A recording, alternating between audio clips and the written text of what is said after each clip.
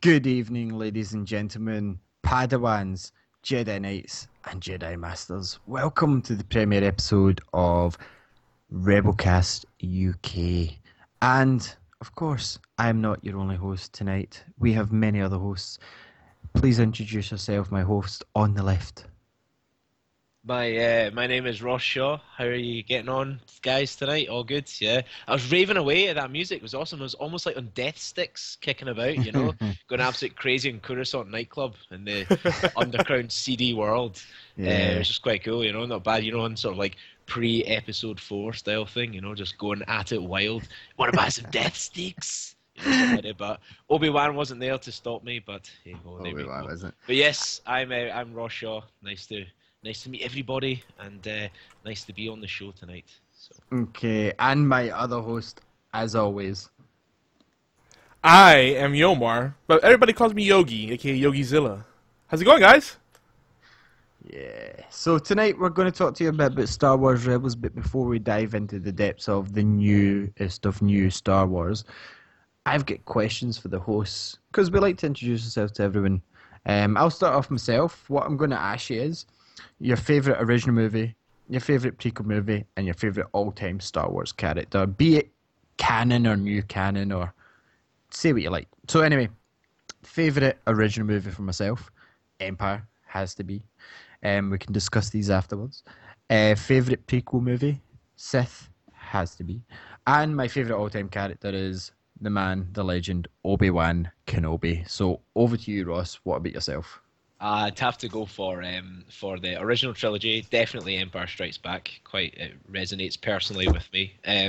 For the prequels, I'm going to go for Episode 2, Attack of the Clones. I actually enjoyed that one better than the 3.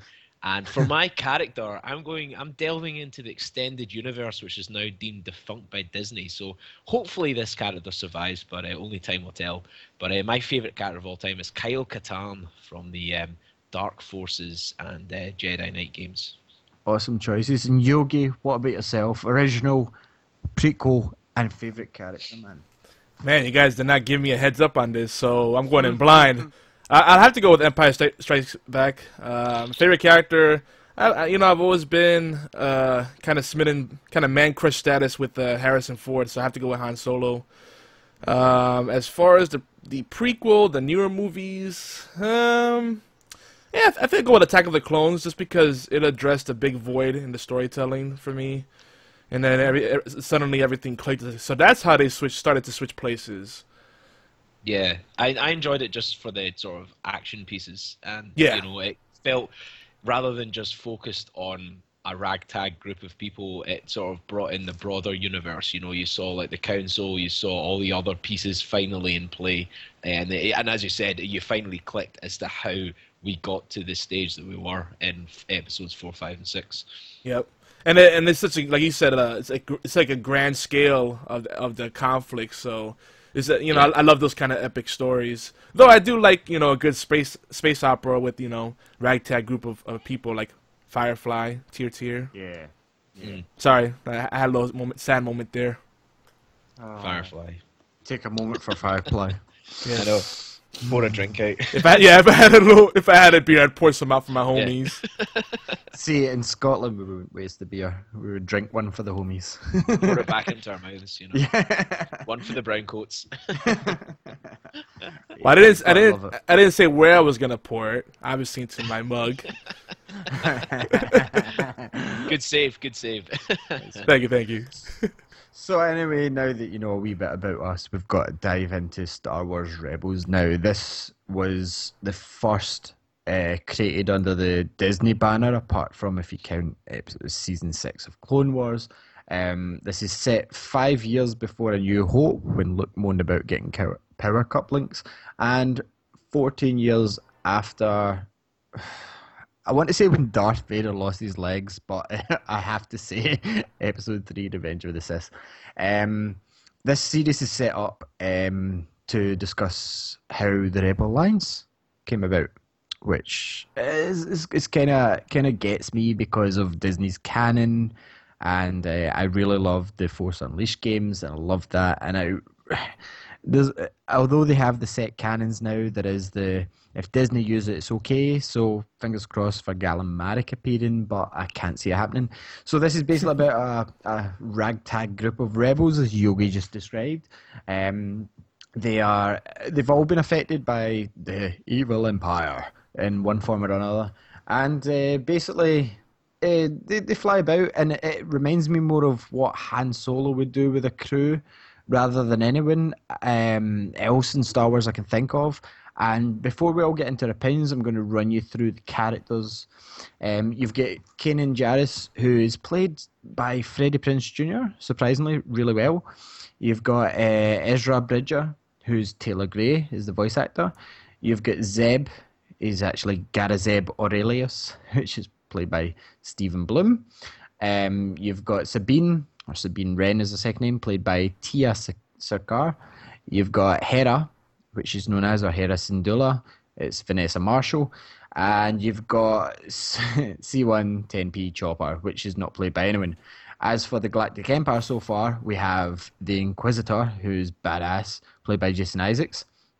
We have Agent Kallus, played by David Oyelowo, is how I can say it.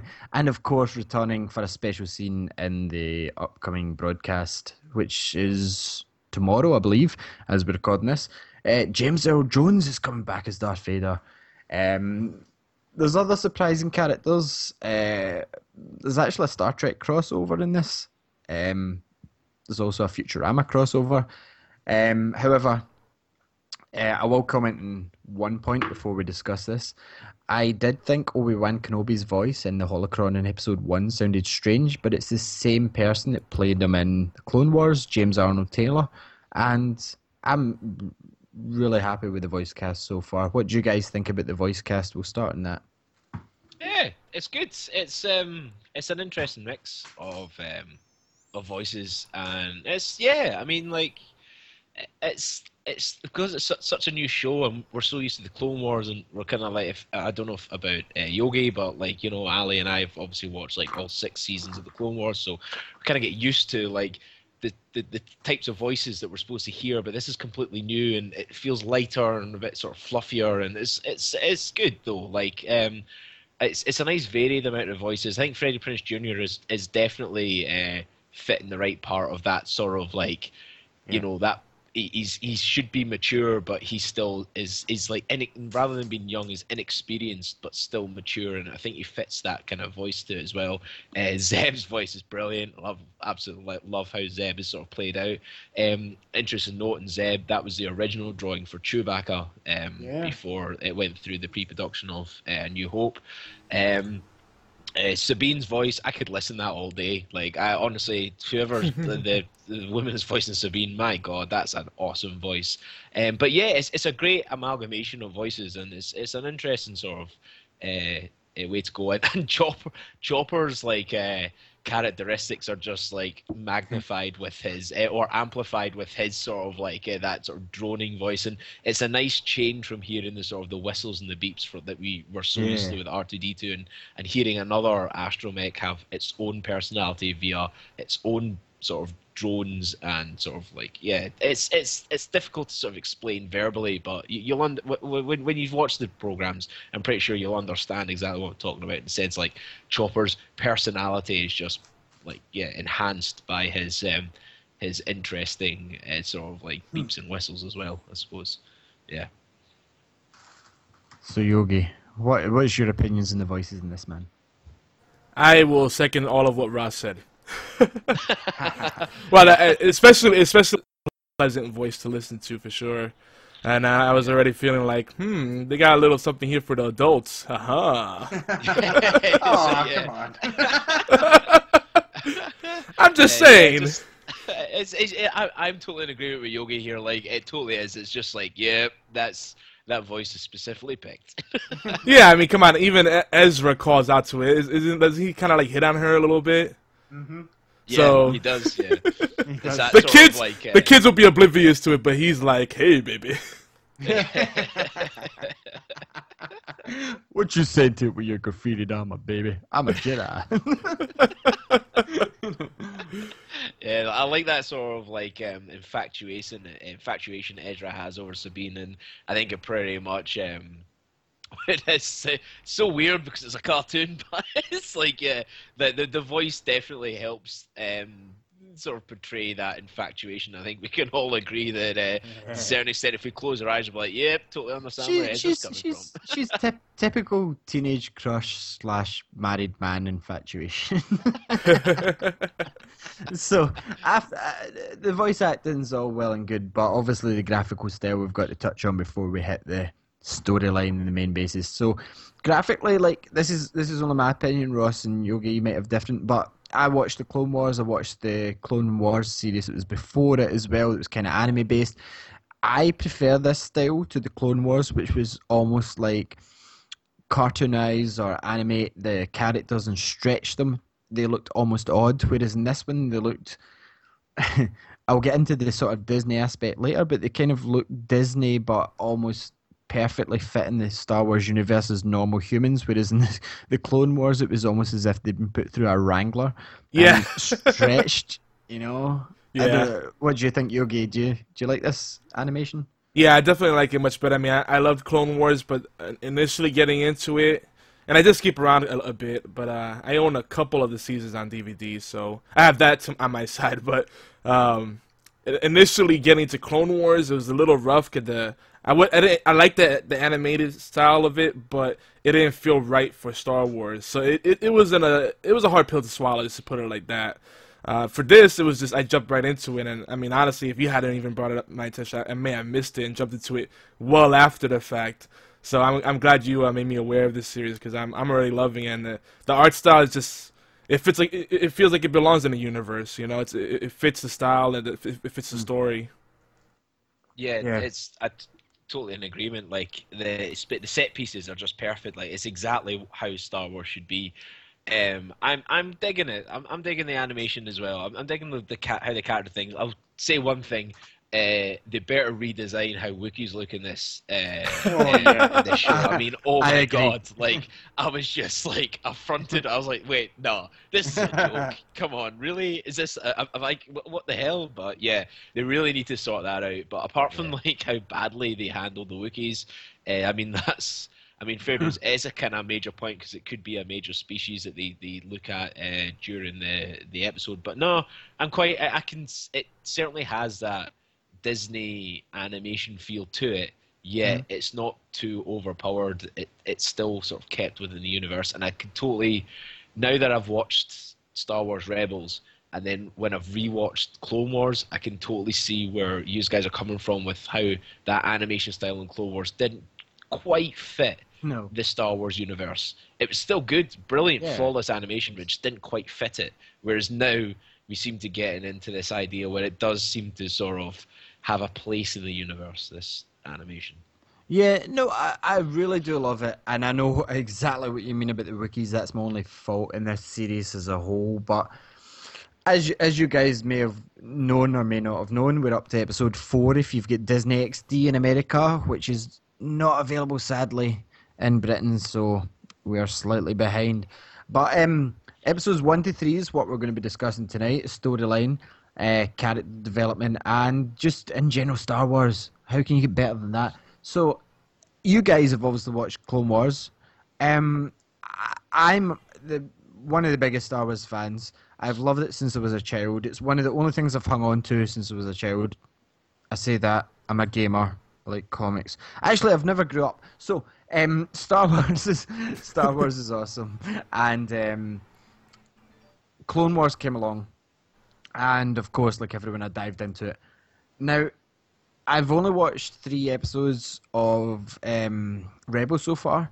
But in comparison to Clone Wars, up to Season 3, when Darth Maul appeared, I was kind of let down by the Clone Wars series. It kind of felt more like... You remember the Senate scene, guys, in Phantom Menace? And every kid was sitting going, what's this, Mom? You know, and it's... no one liked that part, and it obviously get wiped out in episode 2 with your guys because you're obviously Twilight fans with the love scene, and then you get then you get the badass episode 3 where Obi-Wan finally smacks Anakin's ass down. Clone Wars kind of was more of a, I'm going to be honest, a lull for me for at least the first 2 seasons coming up to the end as well. It was almost dragging out a story that needed to be told that they didn't have a storyline for it. And this is no offense to Star Wars, Disney, Lucas, or anyone, but a personal opinion, Rebels has excited me for the reason that it's fresh, it's new, we don't know these characters, they're in a time period that hasn't really been discussed, give or take the Force Unleashed game. It's just brand new to me. So what do you guys think? What compared to Clone Wars before we get into the nitty gritty? I think it's difficult to sort of compare, I think, these two shows with each other because they're like two different beasts totally. Clone Wars certainly did start out a bit like how Rebels has started out, with very tailored towards kids, and then as the seasons developed, things got darker, things got more serious, more sort of attention was being paid to a lot of like multi-episode arcs. Now, obviously, Rebels has this sort of like, hey, feel good idea to it, and I think it's because I think this is Clone Wars was going on for 6 seasons, and we're so used to it to the point where we're just watching it, not watching it for the sake of watching it in a bad way, but we're just watching it. But now because this is brand new, I think we're all like struck with the sort of fresh paint feeling, brand new set designs, brand new set pieces. Ali says that it's a time period that we're not very familiar with. However, the time period is closer to what we're familiar with in Clone Wars was. For example, like the corridors and the stormtroopers and all that. I think because they're so similar to what's seen in episodes 4, 5, and 6, we're kind of forgiven in terms of like how the story sort of pans out, in the sense that we're going, oh yeah, there's stormtroopers, I know exactly, we can like relate to everything that's there, because like, oh, I know those corridors, I know those detention blocks, I know these stormtroopers. Whereas in Clone Wars, I think it's because it was so more unknown than what this time period that Rebels the way I was meaning it, Ross, was more like you were overly familiar with Anakin and Obi-Wan. And this time, you do not know what's going to happen with the characters. Whereas Anakin and Obi-Wan, you've known their fates for years. Yeah. I mean, that's my main point. Yeah, oh, definitely. Yeah, it's like, yeah, I see where you're coming from now, and it's nice to sort of like see what the, these so far anyway. The Outer Rim world living people. The crew of the ship Ghost. Definitely, it feels like these are like average Joes, and it's nice to see how these average Joes fit in with the universe. Within the Star Wars thing, we're not dealing with the Chosen One, we're not dealing with the Jedi Council or anything, because it's all gone. We're not even dealing with Darth Vader, so to speak, in this thing. So it's just literally, as you said, people in the Outer Rim, and I just sort of like to give people a bit of a background as to what I'm about to say.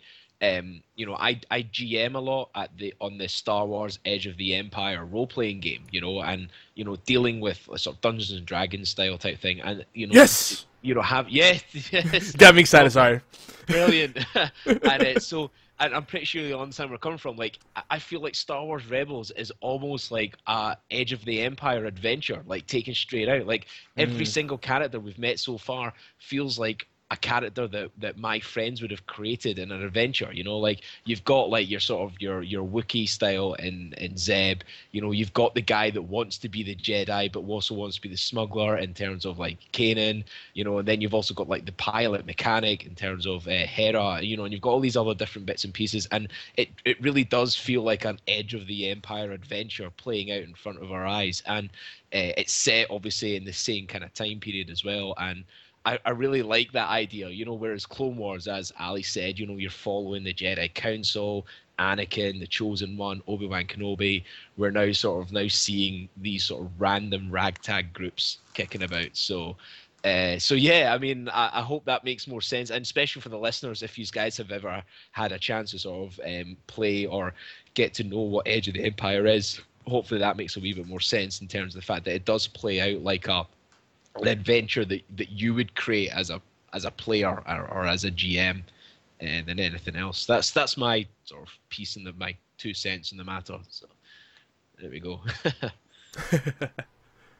Well, you know, the thing that I like about it is one of my biggest problems with the new movies, the prequels, is that you know it didn't do a good job of bridging the gap between the original movies and those, and it felt, I don't know, it felt almost like it wasn't part of the same universe because, and I know there's reasons for this and people will always argue about it, but it still bothers me that everything's super shiny in the new movies, and I know because special effects have come a long way, but they could have kind of made it look like it fit into the universe. But everything's super shiny in the prequel movies, and then in the original movies, it's like everything's destitute, rusty, and crappy. Like, you know, the world's been at, the universe been at war forever.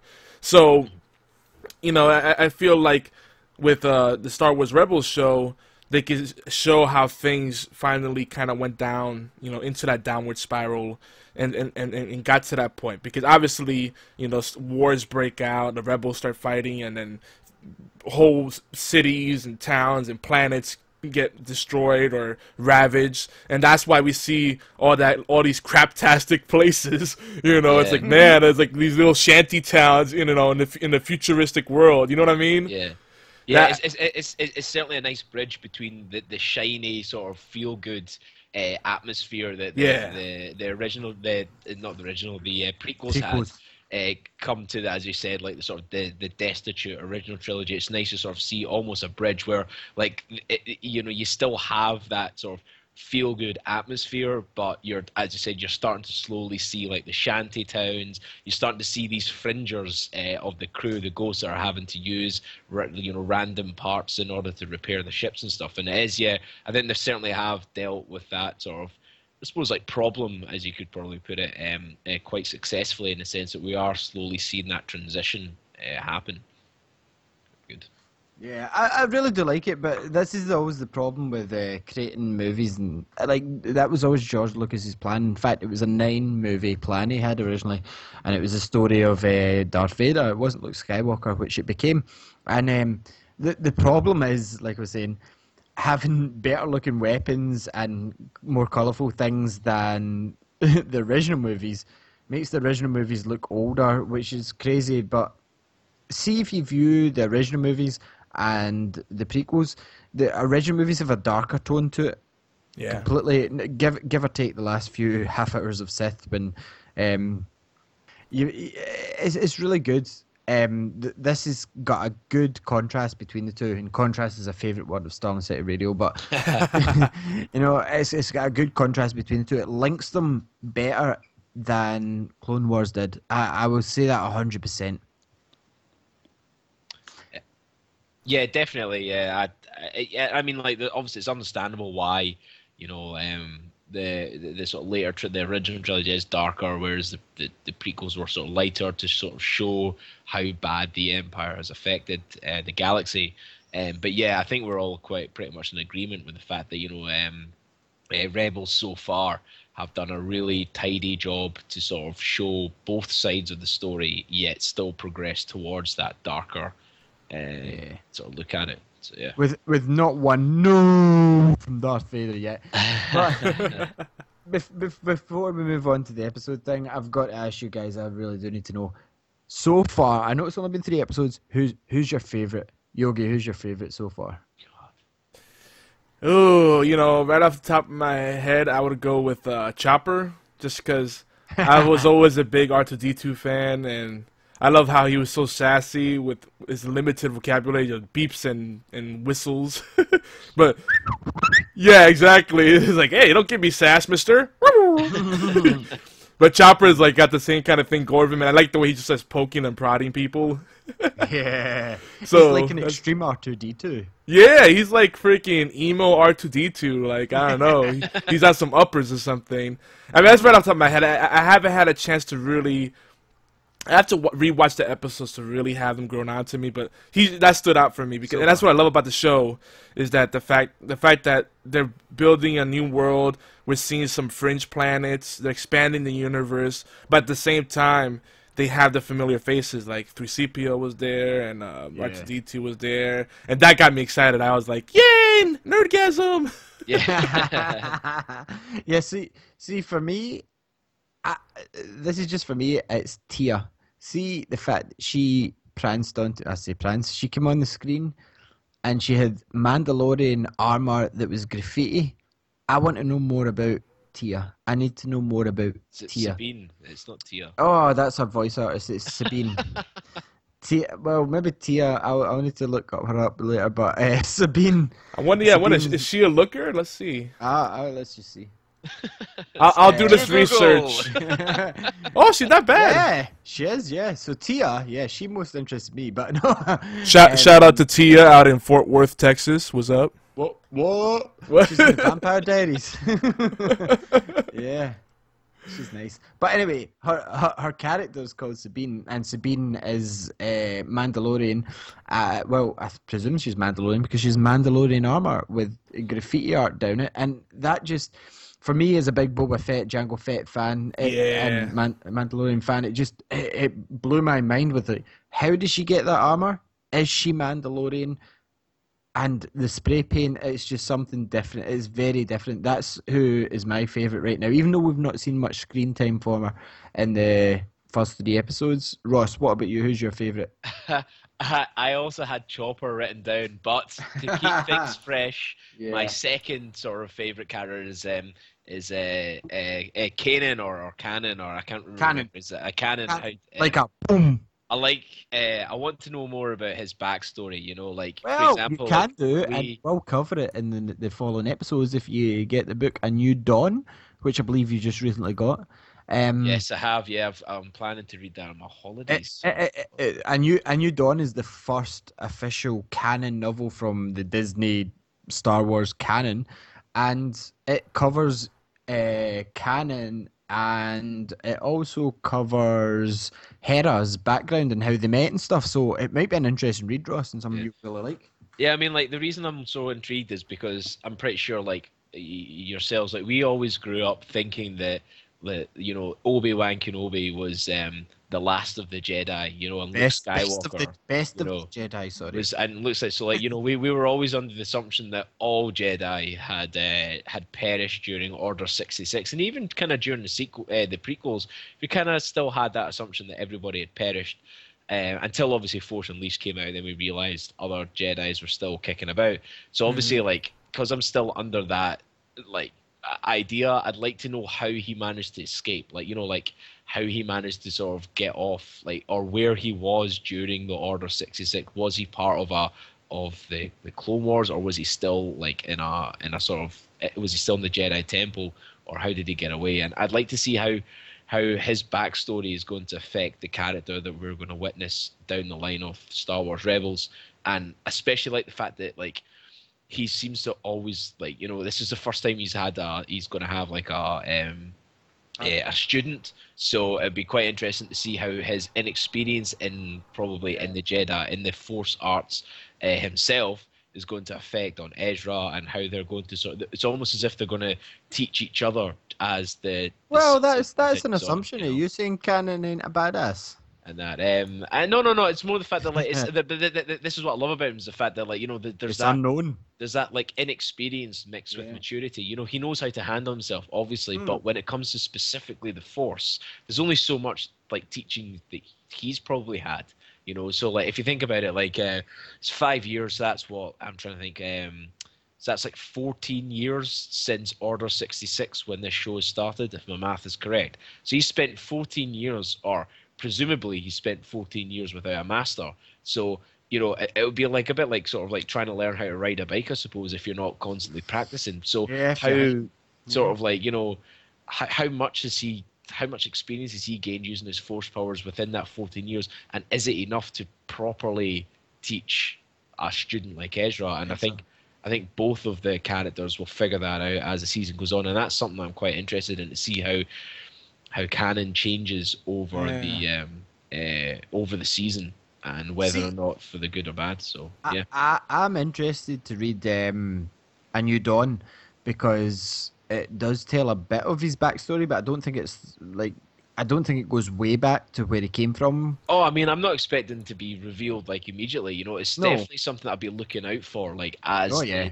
obviously there's a second season that's been greenlit, so over probably the next season or 2 seasons, I'll definitely be looking forward to figuring out how they deal with him and how that he sort of progresses as a character. You Yeah, know? because he came across to me at first as the sort of Han Solo character, and then I realised Ezra's actually the Han Solo character, just a lot younger. And what's even worse is that Kanan could easily be Kyle Katarn. They could have easily brought Kyle Katarn in and just replaced the names, and it's just annoying because Kyle Katarn is literally Han Solo mixed with a Jedi, and like that's what Kanan seems to be set up to be, Han Solo with Jedi stuff, and it's like, come on, you could have just easily used that. Sorry, that was my rant at the extended universe. God damn it, because Kyle Katarn's such a badass. Well, But if anyway. we're going to rant, then it could have been a show about Darth Vader training up Galen Marek, and we could have had the whole Force Unleashed as a TV show, but we're not going to get into that But because yeah, it's not canon. Yeah. out with Chopper, who's literally the greatest character that's ever existed because he's such a dick. He just literally just.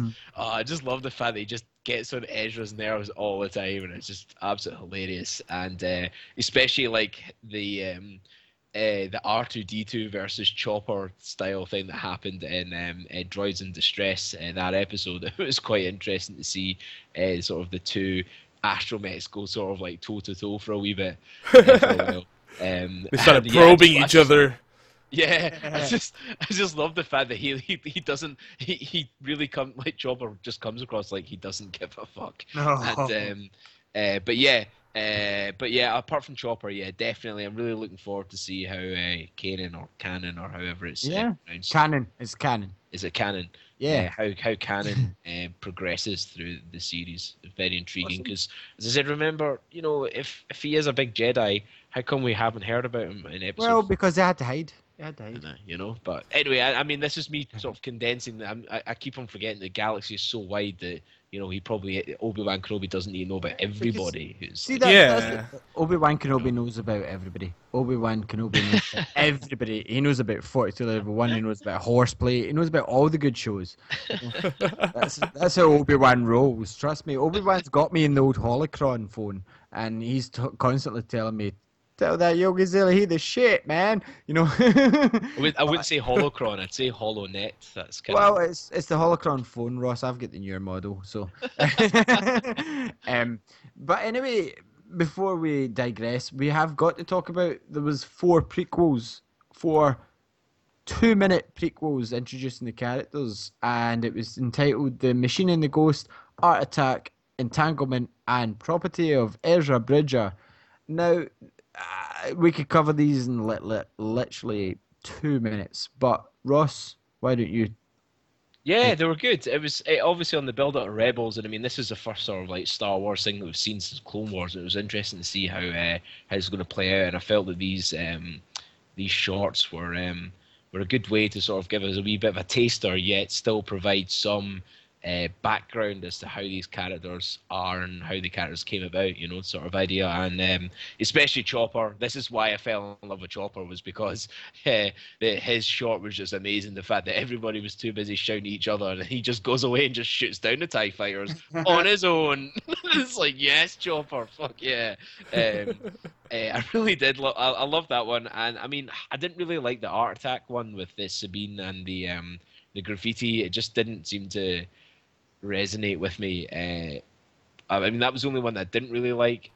But then, obviously, the one with the Ezra was quite funny. You kind of got an idea as to how Ezra is as a character and his sort of, like, you know, cheeky, you know, his sort of like, you know, his cocky self as well. And the fact that he's taking down the TIE fighter in the way and stealing the guy's helmet was quite funny. But yeah, I mean, it was a great introduction before we got to see everything in the proper flesh. It was quite good, yeah. I was highly impressed with. I was especially impressed with the fact that they weren't TV spots like we're so used to.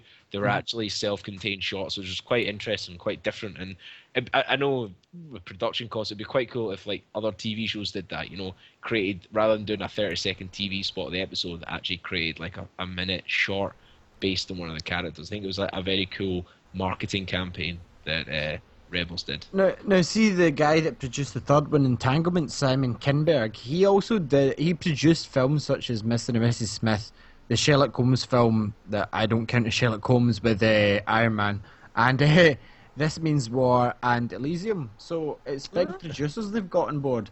And my favourite one, I have to say, is Property of Ezra Bridger. Because it kind of gave you an interest in the character because he was playing this trooper. He met a TIE fighter trooper, a TIE pilot, and he took his helmet off him, and it kind of gave you an intro to Ezra. He collects the helmets, so I really enjoyed that, and the fact that it was the first of his energy slingshot. I really like his slingshot. But yeah, they were all really good, but you can get them in the Disney XD channel if you've missed them. If you go to Disney XD or disney.com or .co.uk, they're on their video section. They're about 2 minutes long, and Art Attack was okay. It just showed you that Sabine loves spray painting. The Machine and the Ghost was the one that probably interested Ross the most because it was about Cannon and Hera and Chopper. Which I kind of get from both of you guys, Yogi and Ross, that you're kind of Chopper fans. Yeah, it seems the way this is going. So we've got the droids and the dudes. So if you want to join the droids team, you're with Ross and Yogi. If you want to join the dudes team, well, you're not with me actually because I don't like them. All right. Well, my runner-up would have been what's the Twi'lek chick. Hera. Oh, Hera. You like Hera? Yeah, like, cool. Just because I like tentacle. I'm not gonna finish that thought. No hentai. I don't know why. Every time I see the Twi'leks, I always feel like especially ever since that scene with Jabba the Hutt, the little slave Twi'lek women. I always feel like I just want to snuggle up on their tentacles, pretty bird. So Yogi Zilla is actually Yogi's actually a descendant of Jabba. He's one of the Hutt clan. Oh. I'm not completely there yet, but I have a bit of a championship belt. Oh, pod racing? Was it pod racing?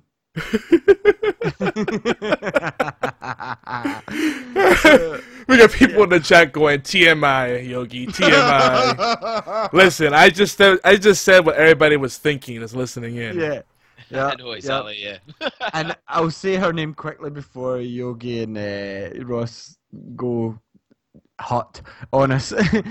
Sabine is my most interesting character. But anyway, we've got to talk some schematics before we get into the actual discussion of Spark of Rebellion. Ross, tell us a wee bit about this interesting fact that they're actually doing a redo or a special edition of Sparks of Rebellion. Obviously, everybody would have seen it by now if you're listening to this in Star Wars. It was obviously the 40-minute extended episode. I don't believe it's episode. Well, it's a mini movie. However, they've decided to re-release Sparks of Rebellion, the first episode, on the 26th of October, with the additional scene of Darth Vader is being thrown into it. So, I'm quite intrigued. I've heard that right at the end of episode 1, where the guy with the greatest sideburns has ever existed, the best chops ever, is speaking to the Inquisitor. I think it's around that scene that you're then going to see the Inquisitor speak to Darth Vader, and it might give people a wee bit more of an idea. I think the reason they've added it in is people were quite perplexed as to who the Inquisitor was and why he was there. So I think having Darth Vader involved in this scene probably gives them an idea as to, I think the whole idea the creators had, the idea the creators had for the Inquisitor was the fact that he was like Darth Vader's attack dog, in the sense that Darth Vader can't be at every single place in the galaxy at every single time. So he has these dark Jedis that go out and do his dirty work for him, which the Inquisitor is one of them. So hopefully, I think they're hoping that this added scene will sort of expand on that. And obviously, Disney trying to make more money, it makes sense re-releasing it with the added scene in it as well. But it'll be interesting to see if we get more of Darth Vader, because I think James Earl Jones has has signed up to voice a couple of episodes. So be interesting to see how much Darth Vader gets played into it, or if he's just going to be a bit, or maybe he could be a bit like, you know, how in the original trilogy we didn't see a lot of Emperor Palpatine. You know, he was always up every so often. Maybe Darth Vader's going to be that idea in Rebels, where we'll just see him the odd type. I don't know. I'll pass it over to Yogi after this, Ross, but I really hope this doesn't, even though I love Obi-Wan and I like the holocron reference, I really hope it does its own thing rather than folds into the old trilogy to rely on fans. I really hope it does its own thing and builds on that. And I mean, you can't deny the pilot drew more viewers than The Flash, which was CW's biggest pilot ever. And the pilot of this drew 6.5 million.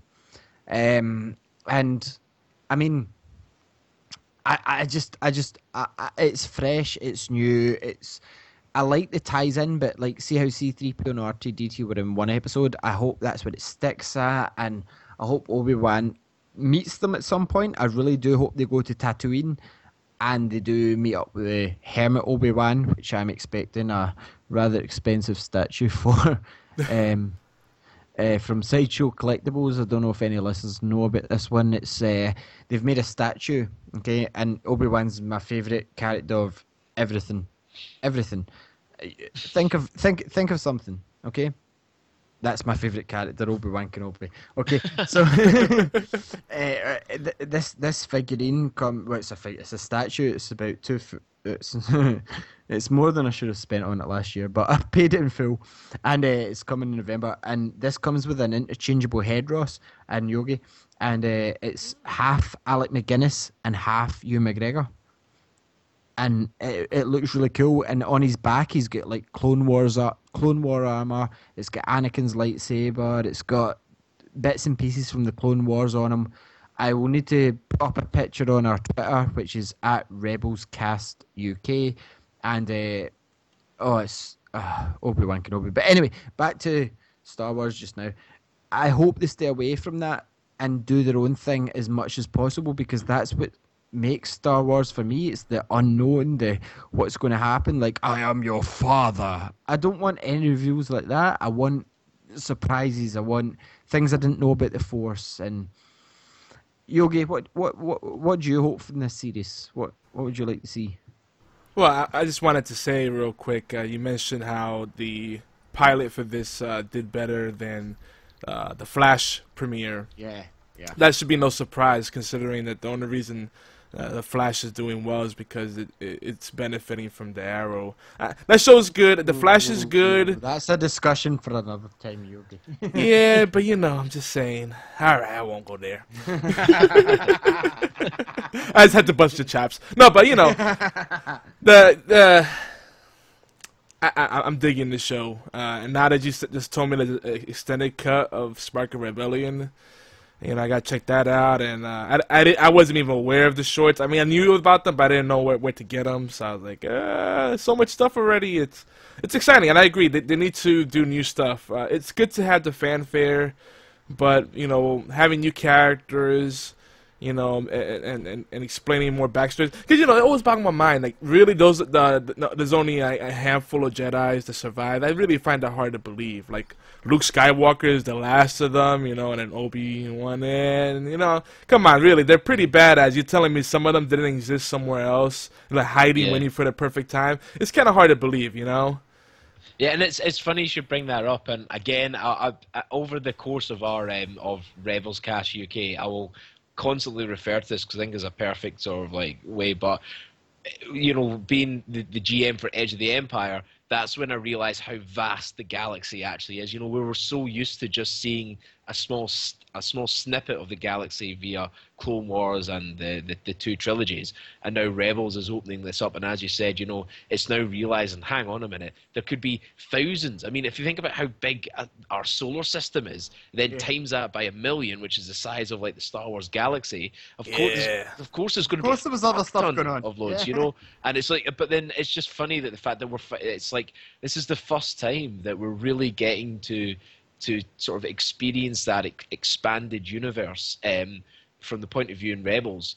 You know, because we're just so used to just following the key players that now it's kind of like Rebels, like showing all these different planets, these different characters. It's kind of now making the whole like original trilogy. Not, I'm not saying this in a bad way. Kind of making it going. My God, it doesn't focus around Han Solo and Leia all like, you know, Han Solo and Luke Skywalker all the time. Like going, these selfish pricks. There's other people in the galaxy. What even? But yeah, I mean, it's brilliant. I'm totally in agreement with you, Yogi, about the fact that, you know, there's bound to be other Jedis out there, and it'll be interesting if that's what gets explored in Rebels, whether or not they do bump into other Jedis along their sort of adventures. Very quite interesting. Yeah, and this is such a tremendous opportunity for them to visit some of those fringe planets, those hidden places that, you know, the Empire doesn't know about or doesn't know about them yet, you know, and stuff like that. I mean, it'd be great for them to visit familiar locale like Tatooine, but you know, let's have some new places. Why not? Like, the galaxy's vast. Yeah, or even like getting to see places that that have only been mentioned verbally, like through the sort of like Clone Wars and the other trilogies. You know, for example, like Kessel. For example, like we all knew about the Kessel Run, but we didn't know where Kessel was, what Kessel is. You know, and then finally, in the first episode, we finally get to see what Kessel looks like, and you know why it's utilized the way it's utilized. And you know, it's yeah, and as you said, it's great to sort of finally see different planets. And there was a case where I was a wee bit scared before I watched it, going, "Oh, don't tell me Ezra's from Tatooine." You know, everyone comes from Tatooine, but no. In fact, he's from, I think it's Lorthal or Lorthal, I think it's called, the planet he is. And again, as you said, it's nice to see different aspects of planetary life and different planets. You know, like we finally saw Rhodes for the first time in the Star Wars universe in episode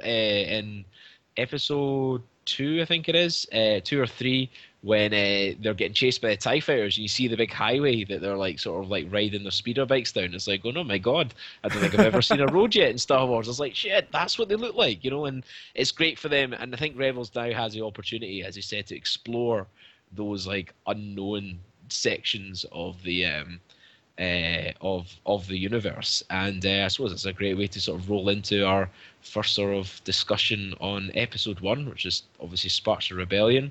A big 40-minute long mini movie type thing. Yeah, it kind of just, we get used to the characters, we get to see what's going on about them. And obviously yourself, you just sort of like have recently jumped onto the Rebels bandwagon type thing. What did you think of the first episode? Oh, I loved it. I got sucked in right away, and now I'm gonna try to track down as many different versions of everything in the shorts. And I just realized that there's a DVD set in Walmart. This is an exclusive set, so according to them at least, only they have it. You can get a 3D model kit of the Ghost Ship, a trailer of the entire season 1. And all the shorts plus the extended version of Spark of Rebellion. So that's pretty awesome. I might have to get that now. Because it's turning me to a fanboy.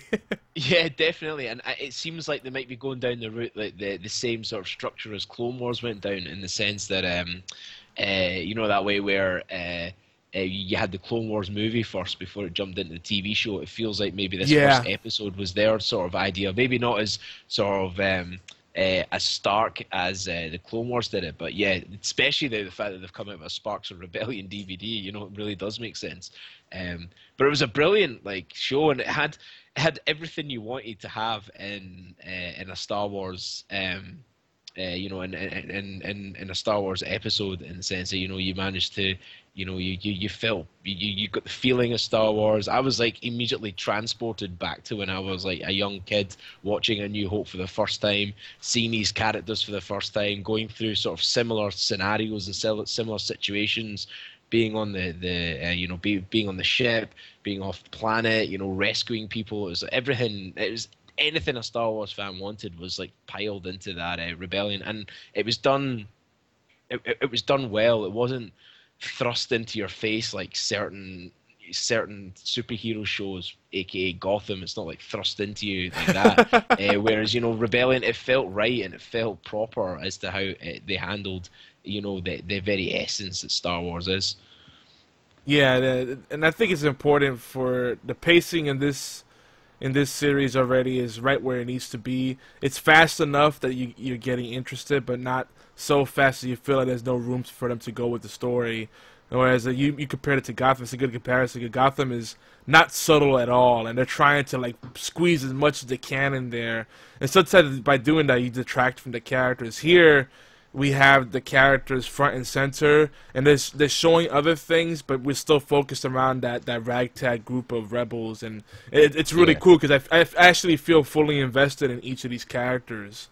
Yeah, it's almost like in every episode so far, we get like some meaningful downtime with the characters when they're on their ship, which gives you that chance to sort of like take a break from the action, get an idea as to how the characters are feeling and what the characters are wanting to do that for that specific episode, and then all of a sudden you're like, right, you got your chance for a break, now we're back into the entire show. And it's a shame that a lot of shows fail in that you know respect, in terms of trying to, you know, throw things at you too far.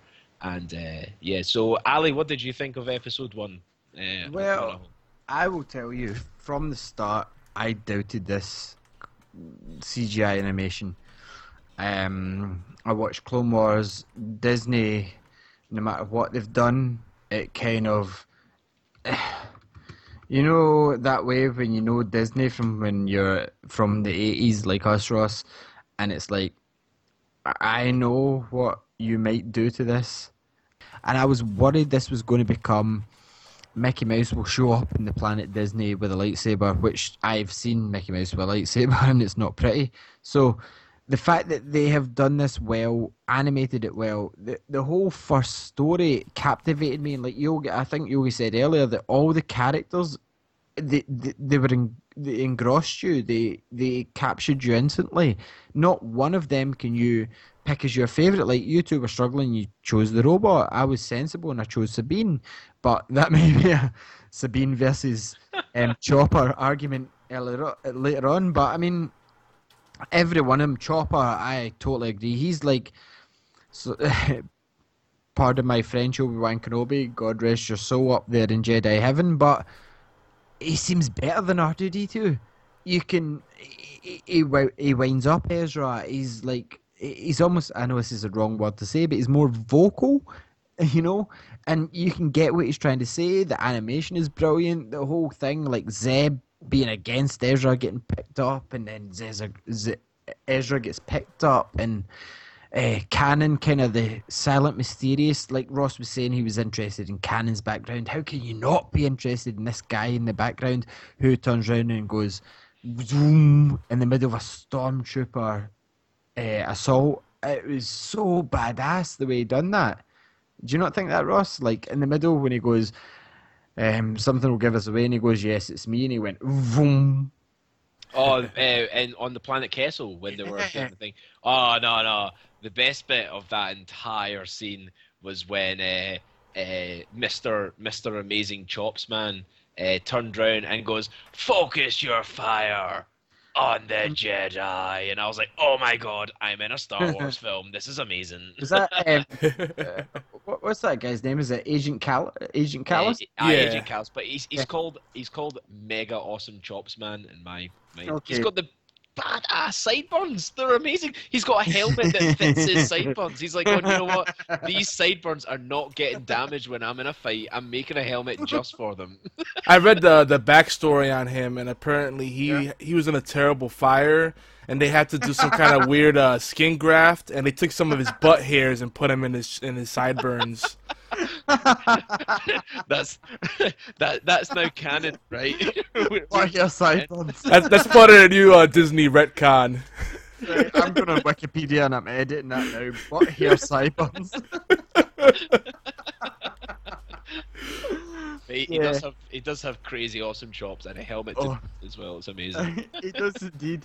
But yeah, the first episode was amazing. It gave me everything I wanted. Like I was saying, I genuinely, and I fully admit it, this Clone Wars movie, when it was on Sky, and I rented it on Sky, I fell asleep. And I know I was in a split shift, Ross, and you know Chef and easy, but it it dulled me. And this was like, I'd say 3 o'clock in the morning, and I was sitting watching it. I went, oh, this is going to be rubbish. And 10 minutes in, my eyes went, I'm instantly interested in every one of these characters. So, Disney, hats off to you. Fantasia, hats off to you. You've done a stellar job, or you've let a team do a stellar job. I cannot believe how well they have done in this show. Like, I asked some girls at work, do you know what Star Wars is? Yeah, it's that boring thing with the Starship Enterprise. I went, there's reasons I do not talk to you, you know, because it's so unexplainably good for me. I was so worried about this show, and I could never explain this sort of happiness in 42 Level 1 because I have to talk to Andy. But, I mean, you guys, I was like, alrighty then. And I almost wanted to go to Paris. I nearly booked a flight cheaply just to high five Mickey Mouse. It's as close as you're going to get to touching Walt Disney, just to go, your legacy's done well, finally. You know, you've mucked up a lot. You've done bad things in the past, but you've done this right. Anyway, episode 1, we got the ghost ship, which kind of looked like half of the Millennium Falcon, and they all call each other Spectres. Yeah. Which is kind of Ghost Recon like, and I loved it. I do not have any problems with introducing people to Star Wars via this episode now. Don't know about you guys. I have no qualms whatsoever. I think it's cool that they're using call signs, and it shows that they're very organized. Immediately you get the sense that they've been rolling together for a long time. There's a high level of trust. So seeing that camaraderie right off the bat, again, makes you want to find out more about them. You feel invested in the characters right off the bat. In fact, this series makes me want to go back to the Clone Wars. So now I'm screwed because I'm going to have I'm probably going to end up having some really hardcore marathon sessions eventually. Probably very soon. Yeah, so episode 1 is out the way. It gets about 5 lightsabers out of 5 from all of us, I'd say. 5 lightsabers, aye. Yes, 5 lightsabers, definitely, all round. Yeah. Yogi, 5 out of 5? I'd give it 2 tentacle hair pieces. Which is equivalent to 5 out of 5. So, Yes. after we got Spark of Rebellion, of course we got Droids in Distress, which the crew, they're kind of like a ragtag crew. If you can imagine, if you've never watched Star Wars before or anything cartoon related, and you must know who Han Solo is. It's Harrison Ford. He is Han Solo. So if he got a crew that wasn't the Joker, Luke Skywalker, he would have benefited from this sort of crew. And it's basically like the 2 sides of the galaxy, 2 sides of the planets. This is Han Solo's doing one thing with Luke, and obviously it was years later, but you've got Ezra, you've got Kanan, you've got Hera, you've got Sabine, Zeb, everybody. Zeb kind of is apprehensive against Ezra, and I don't really understand why. Do you two guys have an opinion why he's apprehensive? Yeah, he seems to be warming up to him, especially after he saved his butt, but even after that, he's kind of like, I think there's going to be some kind of backstory where maybe he doesn't get attached to little kids because he may have experienced loss. I don't know how dark they're going to get, but maybe he was a daddy or he had a young person in the crew before and he lost him, and that's why he's kind of avoiding that attachment. That's the only thing I can think of that makes sense. But again, I don't know how dark they're going to go with that story. Yeah. See, I'll kind of go with that. That's what I kind of thought. So I'm kind of hoping that's the way it goes down. But in this episode, we got C-3PO and R2-D2 himself. What was you two guys' opinions on R2-D2 and C-3PO appearing? It's they've basically made me hate C-3PO to my outer core. Like I can't. I can't look at C-3PO any longer after he betrayed the thing. He just phoned up the Imperials, and you're just like, "Aye, I'm over here. come get us all. And I was like, oh, I mean, Yeah. we all know C-3PO doesn't know what's going on and doesn't know exactly what's happening. But I mean, Do you know what I see? I thought that was a wee bit people in too far. R2D2 is Andy and Fraser, and I'm their Luke Skywalker guiding them through the galaxy. C3PO being Andy, obviously, but I mean, C3PO is still played by Anthony Daniels. maybe, I mean, maybe not. I think maybe Disney, the writers sort of wrote C-3PO in a wee bit harsher than they should have. In the sense that, you know, like, fair dues, he doesn't know exactly what's going on around him, but I didn't really see C-3PO as a droid that would, you know, immediately, like, phone up the Especially after Imperials. watching, you know. I don't know if any of you guys watched the cartoon series when you were younger. Droids. No, I don't think I did. Droids was amazing, and they had a comic book, and it was, I actually read Droids before I seen Star Wars, and it was about C-3PO and R2-D2, and they were in junk planets, and maybe they visited the Rossphere, and it was they melted the you know, the battle droids, but I can't remember that far back, but it was really good. And you're correct, like, they completely played C-3PO out of character at that point from what we've seen him as. But I mean, it was good though. I mean, like, it was great to sort of see the characters, and you know, it wasn't, again, like, as Yogi also briefly said earlier on, it was good to sort of, you know, unlike Gotham, it was good to see them bring in existing characters, but better that way, like, you know, but in a sort of easier and more sort of subtler way than Gotham does. You know, it felt right, and it made sense to have R2-D2 and C-3PO there than, for example, when Gotham, like, throw in Poison Ivy type ideas. So, No, well, Yogi, what did you think of and C-3PO? Even though you say you're a massive R2-D2 fan, you like Chopper. Do you think they were necessary, or do you think they were thrown in to keep the fans there? I think it was necessary. Just I hope they do more with that, and not just have it be a one-off. And did you notice that through C-3PO's leg was already messed up? Like, he's always getting silver. damaged. Yeah, but his leg's always been silver. Yeah, never but changed his leg. they repair him several times though, if I recall. They So, do, and they wiped his mind at the end of episode 3. I think Obi-Wan told Bale to wipe his mind. Mm-hmm. Was it? Yeah, and Bail Organa's kind of creepy after I'd watched Sons of Anarchy quite a lot, and I rewatched it. I was like, yeah, I can't see you in the same way, essay, you know? I mean, that was another thing. Seeing Bail Organa in episode 2 did sort of finally give you a bit of an idea of the wider picture of what's going on, you know? Like, I can see Yeah. Rebels being very personal in terms of following the crew, and I think that's how this season's going to go ahead, is the fact that we're going to get bits and pieces where they're going to be inadvertently...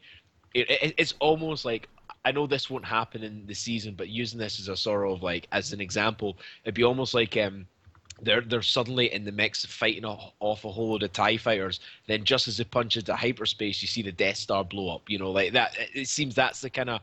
I think that's the way Rebels seem to be playing down, is the fact that we're going to see these wee snippets. Maybe next time we might actually see them, like, you know, fly past the Corellian cruiser that has Princess Leia on board. You know, like, maybe things. I mean, maybe that's a wee bit too close to That was episode 4, 14, but 14 years before, but- so we've got a long time.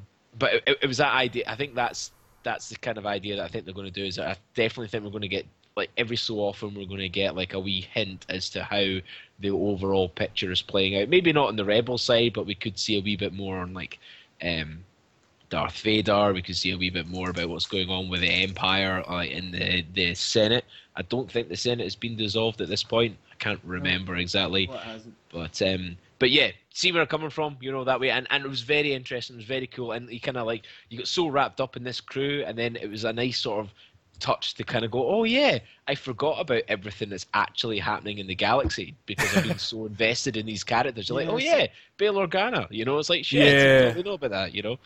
So we should probably give a little bit of background, because I almost forgot completely about Senator Organa, and then I'm like, wait a minute, that's a big thing, because he's still right now in the storyline in Rebels, he's still the owner of C-3PO and R2-D2. R2-D2, yep. Because Yes. obviously, at the end of episode 3, Darth Vader's children were being born, and Anakin Skywalker's children were being born by Queen Amidala and or Princess Amidala, however you take her. And I just take her as Wooden as an actor. But I want to know how I would take her. There you go. Had to be said. yeah, it was a lead-in. That was a bad lead-in. Wait, you guys are not Natalie Portman fans? No, Oh, fuck yes. no, not for me. Black Swan, hell yeah. Anyway. That film, I had to leave. I watched that at the cinema and I had to leave. Brilliant. That was the last time I let my missus choose a film, and that was about 3 years ago. So, no. Anyway, basically, Bail Organa is the adoptive parent of Obi-Wan Kenobi. Once the Jedi Order got dismissed and Darth Vader had ruled his Iron Fist or Black Fist or Metal Fist or whatever his arm is, Robotic Fist, and they had to go into hiding, so Obi-Wan Kenobi went into Tatooine, into hiding. Oh, I feel sorry for Kenobi. I really miss Kenobi. But anyway, enough of my Kenobi love. He gave Luke to Bail Organa, and no, it wasn't. It was two farmers. And anyway, we'll get into Ross will cover that in a minute, but I'll cover the Princess Leia side. They gave it to Bail Organa, and she became Princess Leia Organa, and she did not know about her twin brother, Luke, which gets separated from her to moisture farmers. Ross. Yes, Owen and Beru, Luke Skywalker put towards them, and then obviously. Do you know what? I never got that. Like, Princess Leia got the Organa surname. Why did he get told his real surname when Obi-Wan Kenobi's staying round the corner? I don't know. Maybe I think they were. Why was he not Luke Lars? I think it was a bit more. I think they were a bit more sort of flexible with Luke knowing about his past. They were more modern, and they were okay with separate parents and adoption and stuff. But to bring that into Rebels, obviously for that background thing, Bail Organa still owns R2-D2 and C-3PO, which means, it's an interesting sort of point to make, and it'll be interesting to see how they manage to sort of deal with that overall. That's strange. I don't recall owning a droid. Is this going to be the last we see of C-3PO and R2-D2? I think not. It'll be interesting to see how we're going to see them again, and whether or not that's the first step towards the crew of the Ghost slowly or inadvertently making their way towards the Rebel Alliance. I mean, Sabine seems to already know a bit about them by spray painting the logo quite a wee bit. So, well, do you think that that's her inadvertently creating the logo, and do you think that the Ghost crew, both of you guys, this is to Yogi and Ross, do you think that they might be inadvertently creating the Rebel Alliance, even dismissing the Force Unleashed, because never mind the perfect backstory, but do you think that they might be inadvertently creating it? Mm-mm. No? I think it's already been created, and Sabine is a Rebel operative working within, not working in like a bad way against the crew, but I think as a Mandalorian in her, she might be swaying her towards the Rebels. Yeah, I think she's pushing them into helping the Rebels inadvertently, by sort of coming up with these. Well, maybe Hera has more idea about the missions, but I think that's why. I reckon. Sorry, I'll bring myself back. Yes, Sabine is definitely, I think, a Rebel operative. Yeah, I disagree, but Yogi, what do you think on that? Do you think they're creating the Rebel Alliance? Do you think they're just going to fall into it, or? Well, considering if everybody's spread out throughout the galaxy and there's only 5 years till A New Hope, you would think that there's some kind of operation already in place. Because I don't think 5 years is enough for something that structured to come together. I would like it to be like that. I would like it to be kind of like accidental, but there's people here and there that are leading their own individual units, and then they combine their efforts. That'd make for a great story, and then they can spread it out over several seasons, right? Mm-hmm. But like 5 years, I don't see that being something where, oops, I created this rebel thing. Okay, cool, let's go. So I don't I know. mean, like Yeah. we could, you could still have that story idea in the sense that although the Rebel Alliance has been created, they might not know about it, and they inadvertently do, as you said, like have their own sort of like mini, sort of like anti-imperial thing, and then because that they sort of like flag themselves up to the rebels, who then like sort of fold them into the main sort of like ranks of. I do see what you're saying, Ross, but I don't, like Yogi said, I don't see it happening this soon. I think it'll be a few seasons down. I don't know Oh if yeah, that's what you definitely. I'm mean. not. Yeah. I'm not thinking it's going to happen. I'm just thinking that these subtle hints are pretty much proving that somebody. I mean, like, there's got to be a specific reason why R2D2 and C3PO were there on that right, like sort of like on the right sort of ship at the same time as the Oh as yeah, I the see what thing. you So mean. I reckon Sabine has been in contact with the Rebel Alliance and has sort of like has arranged this sort of meetup there, and I think it's almost as if the Rebel Alliance are keeping tabs on the crew of the Ghost, Well, see whether or not. it depends. Like, I would still love to believe in Gallimatic. Like, he's a beloved. No, you laugh, but he's a beloved character. Like, and he was a brilliant character, and he was canon at the time, and as was a lot of things. But I mean, Gallimatic, if they could in season 3, maybe even Gallimatic suggesting they go to a certain place, and them going in helps the Rebel Alliance. Like, never mind Gallimatic. It's just my fanboyism coming out. I can't beat Starkiller.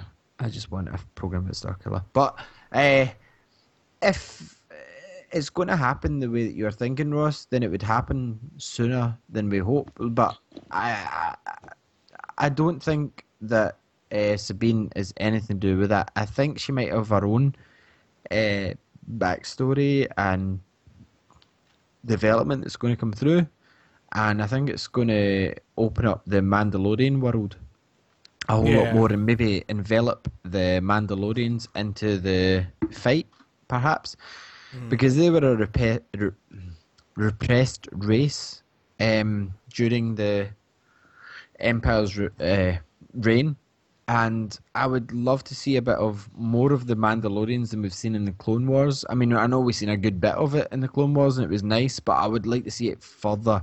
I want to know their ethics, I want to know everything about Mandalorians. Sorry, Boba Fett fanboy coming out. I can't help it not fanboy over Star Wars, but you know what I mean? I want to know more.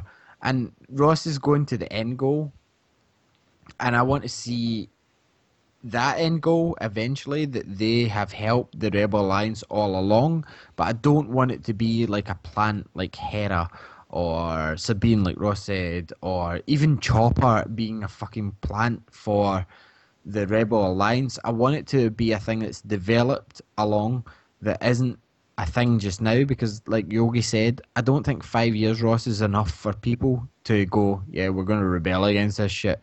I think 5 years is probably like Scotland not getting independence. And Oh no, sitting no, there. I was more mean. No, no, I was more meaning like the Rebel Alliance has already been set up, and they I are don't like believe in that. they're like one, and they're like so the Rebel Alliance Oh. are keeping tabs on like prospected I don't think that's. crews sort I of don't- idea. I disagree.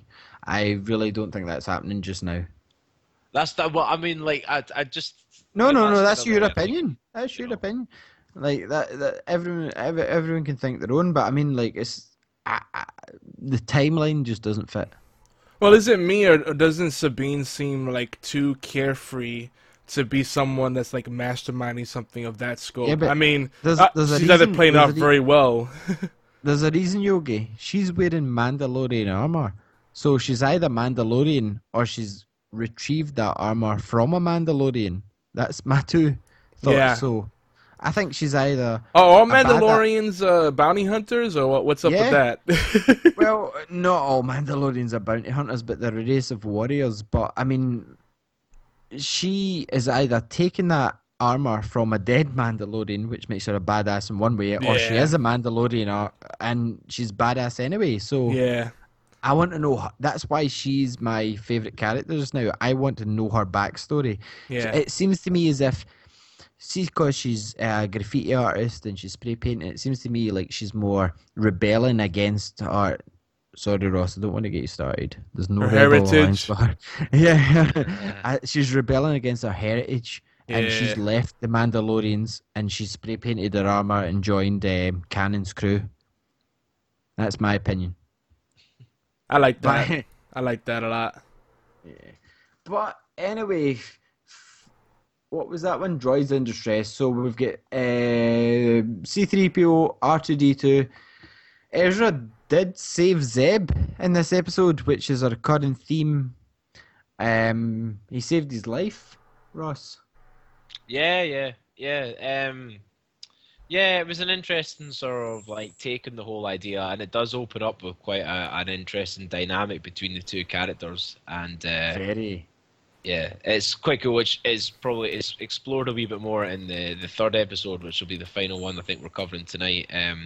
Which is Fight or Flight, I think it is. Is it Fight or called? flight, indeed. Fight or Flight? Which I think this is the poorest episode so far. Well, you say poor, Um, but it's better than most Clone Wars episodes. I just felt like it sort of dragged on, and I just Really? didn't. Yeah, I felt it dragged on quite a bit, and I mean, I could see what they were trying to do with Zeb and Ezra. Like, That was the whole but point. I just felt like they didn't hit the nail on the head. I'm not saying that it was still an entertaining episode, but it just wasn't the best. Sorry. See, no, I don't apologise, but basically, sorry, there's spoilers if you've not seen episode 3, but there's not too many, I wouldn't say. There's no new characters introduced, I wouldn't say. Apart from the fruit No, I settler mean, guy. it was more the fact it just wasn't interesting. Like there was nothing. Oh yeah, I agree with that. going on. There was That's what it's meaning. nothing Like, happened. just yeah. yeah, that's what I mean. It was dragged on was the fact that nothing was going on, and they were just there for the sake of being there. And again, this is why we were saying before we came on, we were saying to Yogi that the fact that there's not a lot of spoilers. This is one of the reasons why I knew there's not a lot of spoilers, is because episode 3, literally nothing really did happen. They just were on a wild goose chase for some fruit, and then all of a sudden, things sort of like fell apart, and it just, I mean, there wasn't much going on, and I was expecting a wee bit more between sort of Ezra and Zeb, in the sense that, because obviously Ezra had saved Zeb's life in the previous episode. I thought there was an interesting dynamic to explore, and I just felt they sort of like missed the nail on the head, and it's a shame. I mean, there were some quite decent action sequences with sort of like the TIE fighters getting involved, and it kind of, again, like bringing back Edge of the Empire. This episode did play out like a sort of what would happen if my players ended up getting involved with a TIE fighter, in the sense that the TIE fighter's stolen, they're getting themselves hunted down, and they end up destroying the TIE fighter while they're trying to get back. And it does play out like one of those sort of like Edge of the Empire things. And again, this is one of the reasons why I'm just loving Rebels so much so far. But yeah, I mean, we kind of got a wee bit more touches as well, and sort of how Ezra handles his force ability as well, which it's quite interesting. He's sort of trying to prove to Zeb that he's still like, he's force adequate, like Kanan or Cannon or however it's pronounced. However, obviously Zeb is obviously making fun of him because he's just not as good as Kanan.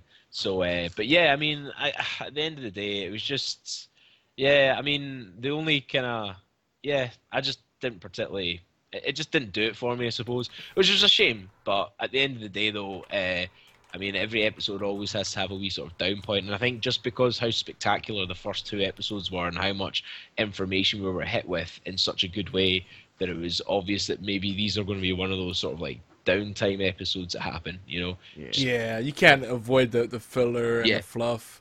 It's Someone almost in like the a sort of chat, bottle episode. someone in the chat is insisting that I mention that Sabine got adopted into the Mandalorian community, supposedly. That's another. We didn't explore that avenue, but they're saying with such confidence. They're like, Yogi, she was adopted. How do you? What's your source, Mister?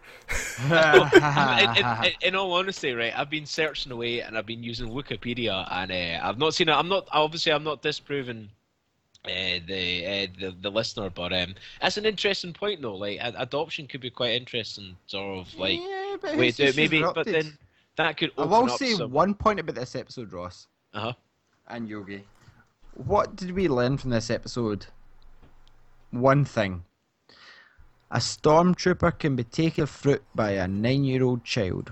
Yeah. Oh, that was so funny when the stormtrooper did go. You did all this for fruit. Yeah. So I get what Ross is saying. I do get what Ross is saying. This was kind of a down episode, but I'm comparing this to the likes of Arrow and good shows, and this is a good show as well, but it's got to rein in to the selling the toys market, which is from the ages of 40 for me down to, it was mainly an episode to emphasize the fact that Ezra and Zeb got a relationship out of it. Yeah. Yeah, they got closer together, and again, it explored a wee bit more sort of episode afterwards, which obviously we're not discussing tonight. But yeah, I mean, it did set up with quite a good thing, and it was kind of quite cool to see them both sort of like even on the whole sort of like life saving idea. And yeah, I mean, it does have its positives, and it essentially moved the story forward. Along, yeah, which is a good thing. But Which you is are exactly, yeah. you're right. And for an action-packed 2 episodes, it's a lull. You're completely correct. But I wouldn't call it a bad episode per se. I would just say it was a not so action-packed episode because obviously Hera sent them out. She knew what she was doing. She knew they couldn't get the fruit there. So obviously they maybe had a tip-off that they could get was it Meluran fruit. Meluran fruit. And Sounds fancy, like it's infused with some rum. yeah. Well, it's vodka now that I'm infused with. Black vodka. So yeah, Blavod it's called. It's rather nice. But I don't think you can get it where they were. So the one thing I wanted to point out in this episode, Ross, and me and Ross agreed in this, Yogi, which Disney character, oh, you haven't seen it, but which Disney character does Ezra remind you of? It reminds me of someone. I can't quite pinpoint it. Maybe Obi-Wan X2. What? What are you on Shrunk. about? Oh, no, the Disney song. A whole new world. Oh, Yes. Ariel? No, No, Aladdin. man. That's Looks like Aladdin. Ariel? You trying to say he's a ginger with his hair dyed? No, Aladdin. That wasn't Aladdin. A Whole New World. It was. No, A Whole New World is Little Mermaid. Nope, Little Mermaid was I wanna be where the people are. I wanna see them dancing. I don't know what's like more troubling, the fact that we're discussing Disney movies or the Or I fact knew that the- Alistair seems to really know his stuff about I Disney know, he movies. carries the tune No, quite no, well. Aladdin was a whole new world. Oh, Gosh, I got all my Disney movies mixed. Dude, you have to understand, I have youngins of all ages, and this is a Disney household, so it's like everything's garbled up because it's like back to back to back Disney, and if it's not Disney, it's Thomas the Train. and we're back. Ah, my recording stopped there. Uh-oh. Do you have a whole recording this? I have the video I could patch together because I got disconnected from Twitch about halfway through it. Could you rip the MP3 from it? Yeah. Awesome. Do That'll you- do. No. Well, anyway, I'm recording anyway. But Aladdin, he looks like Aladdin. His hair is like Aladdin. His behavior is like Aladdin. The fact that in this episode he steals fruit and looks like Aladdin. He's got the big eyes too. Yeah. Yeah. You know, I see it. Yep.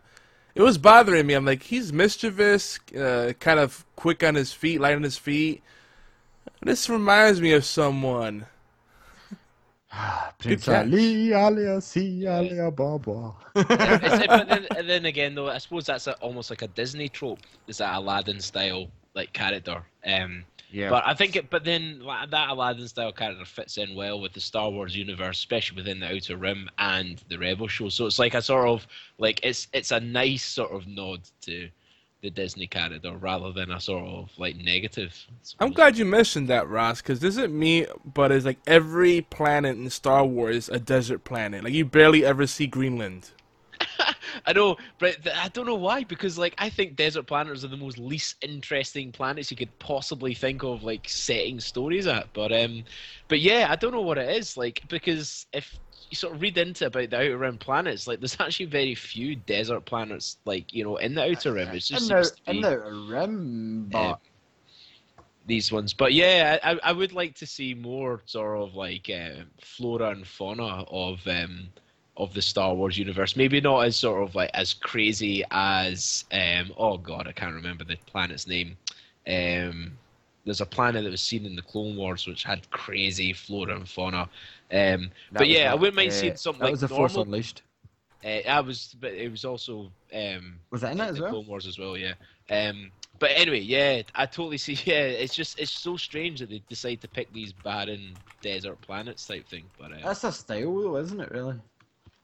yeah, it could be a style, but yeah, either way though, I really am looking forward to seeing sort of more, hopefully more interesting planets, like because even I can't remember the true, I think it's Lothal or Lothal, the planet that Ezra's from, where everybody seems to have met so far in Rebels.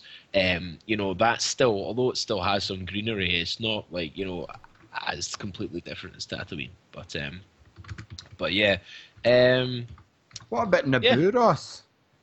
yeah. I mean, well, the thing is, though, is that like that's sort of the prequels were good in terms of trying to show different sort of like types of planets, but more sort of focusing on like Rebels right now. It'd be good to see a bit more interesting backdrops when it comes to planets. I mean, I'm loving the backdrops of like the Imperial prisons and the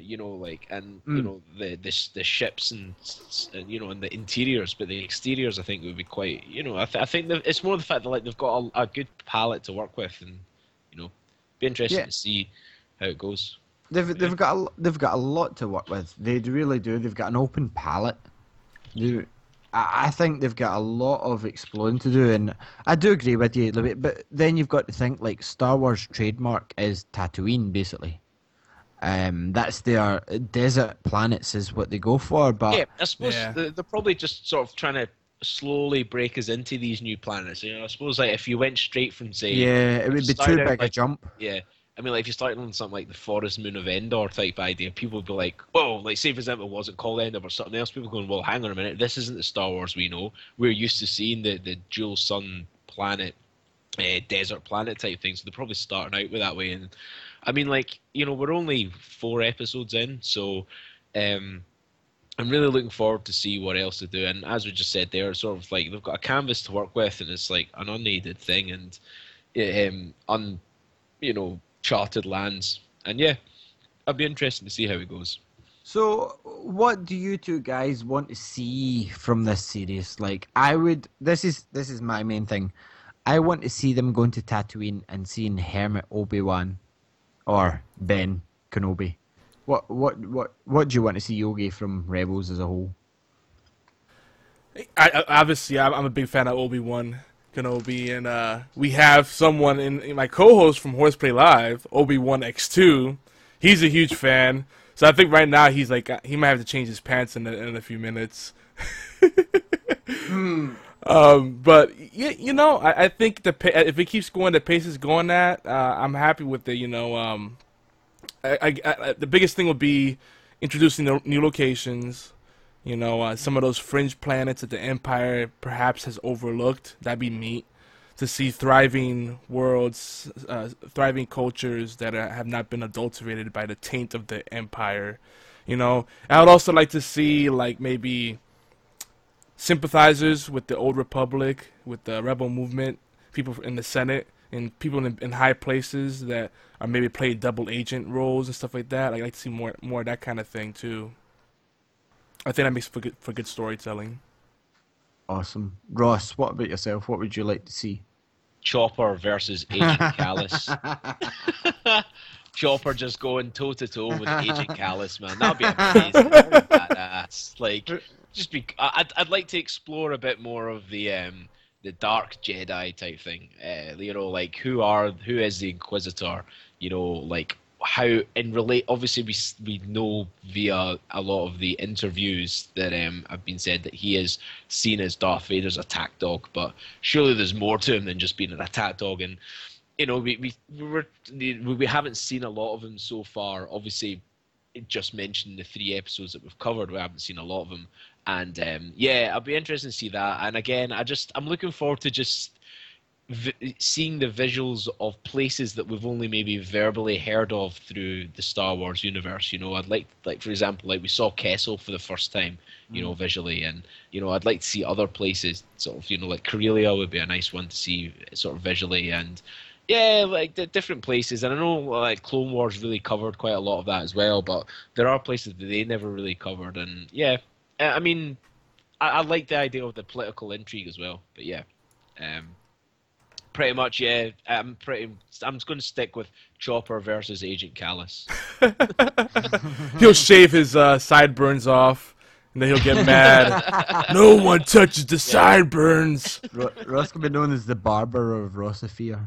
That'd be awesome. You know, now, you mentioned the Inquisitor. We talked about the Inquisitor a few times, and I feel like that's the one thing. If I had to, like, you know, be that guy and complain about something, it'd be that. Like they showed him, and I felt like I was supposed to be like, holy shit! But then I was like, okay, cool. It's a guy that's wearing like a really neat suit. He looks like an extra from Hellraiser. Yeah, he hasn't really done anything yet. Yeah.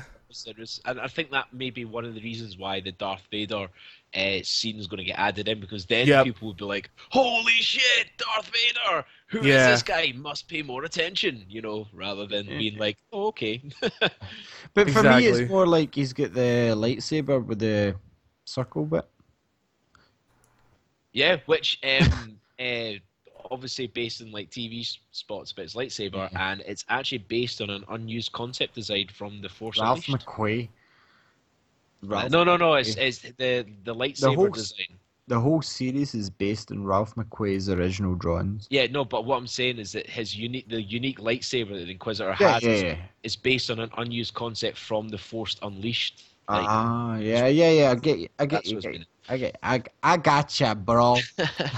I got What's in the box? What's in the box? Go on, the box, man. Go on, what's in the box?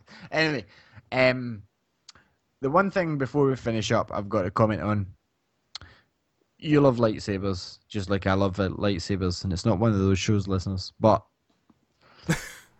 Canon seems to take the top part off his lightsaber and screw it back on. I mean, I'm a lightsaber aficionado, or aficionado, or whatever you want to pronounce it as. Aficionado.